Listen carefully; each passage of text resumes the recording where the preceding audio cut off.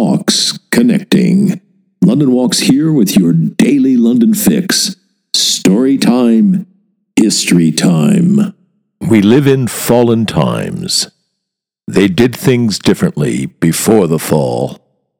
Many's the time, especially in recent years, a lot of us have thought, if only.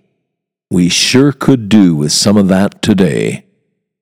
I'm talking about what happened on this day, January 17th, 1712. They locked the blighter up, put him in the Tower of London, where he languished for 6 months. Some prisoner. We're talking Britain's first Prime Minister, Sir Robert Walpole. Indeed, Britain's longest-serving Prime Minister. And how did it all come to that? The mighty Sir Robert Walpole was accused of corruption, of accepting bribes. The House of Commons debated the case earlier in the day, on that fateful January 17th, debated it and voted on it. A majority of more than 50 MPs found Walpole guilty of a high breach of trust and notorious corruption. He was expelled from the House and committed to the Tower, a guest of His Majesty for 6 months. It happened once. Surely that set a precedent. If it happened once, it could happen again. Be no bad thing if prime ministers, on taking office and during their tenure, were occasionally reminded, had it whispered in their ear, remember what happened to Sir Robert Walpole. A major problem with our elected leaders is impunity. They're supremely confident that nothing they do will come back to bite them. If they genuinely thought, this little caper could put me behind bars, chances are they'd think again about said malfeasance. Anything else? Yes, January 17th was just the day to lock up a prime minister. Just the day, because January 17th is St. Anthony's Day.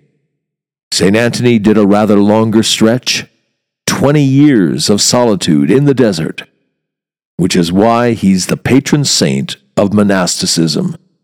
Well, from 10 Downing Street and the House of Commons to being locked up for 6 months in the Tower of London, that'd give anybody a good whiff of monasticism and a chance to rue the day or days they succumbed to temptation, went off the straight and narrow, plumped, for example, for Partygate.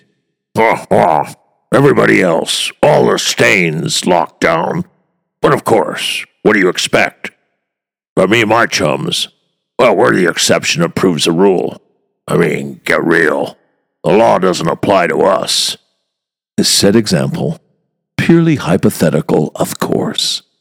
And incidentally, that word stains, that's the word the toffs used to describe the rest of us. You've been listening to the London History Bulletin for January 17th, emanating from www.walks.com, home of London Walks, London's signature walking tour company, London's local, time-honored, fiercely independent, family-owned, just the right size walking tour company. And as long as we're at it, London's multi-award-winning walking tour company. Indeed, London's only award-winning walking tour company. And here's the secret. London Walks is essentially run as a guides cooperative. That's the key to everything. It's the reason we're able to attract and keep the best guides in London. You can get schlubbers to do this for £20 a walk, but you cannot get world-class guides, let alone accomplished professionals. It's not rocket science. You get what you pay for. And just as surely, you also get what you don't pay for. Back in 1968, when we got started, we quickly came to a fork in the road. We had to answer a searching question. Do we want to make the most money? Or do we want to be the best walking tour company in the world? You want to make the most money, you go the Schlubbers route.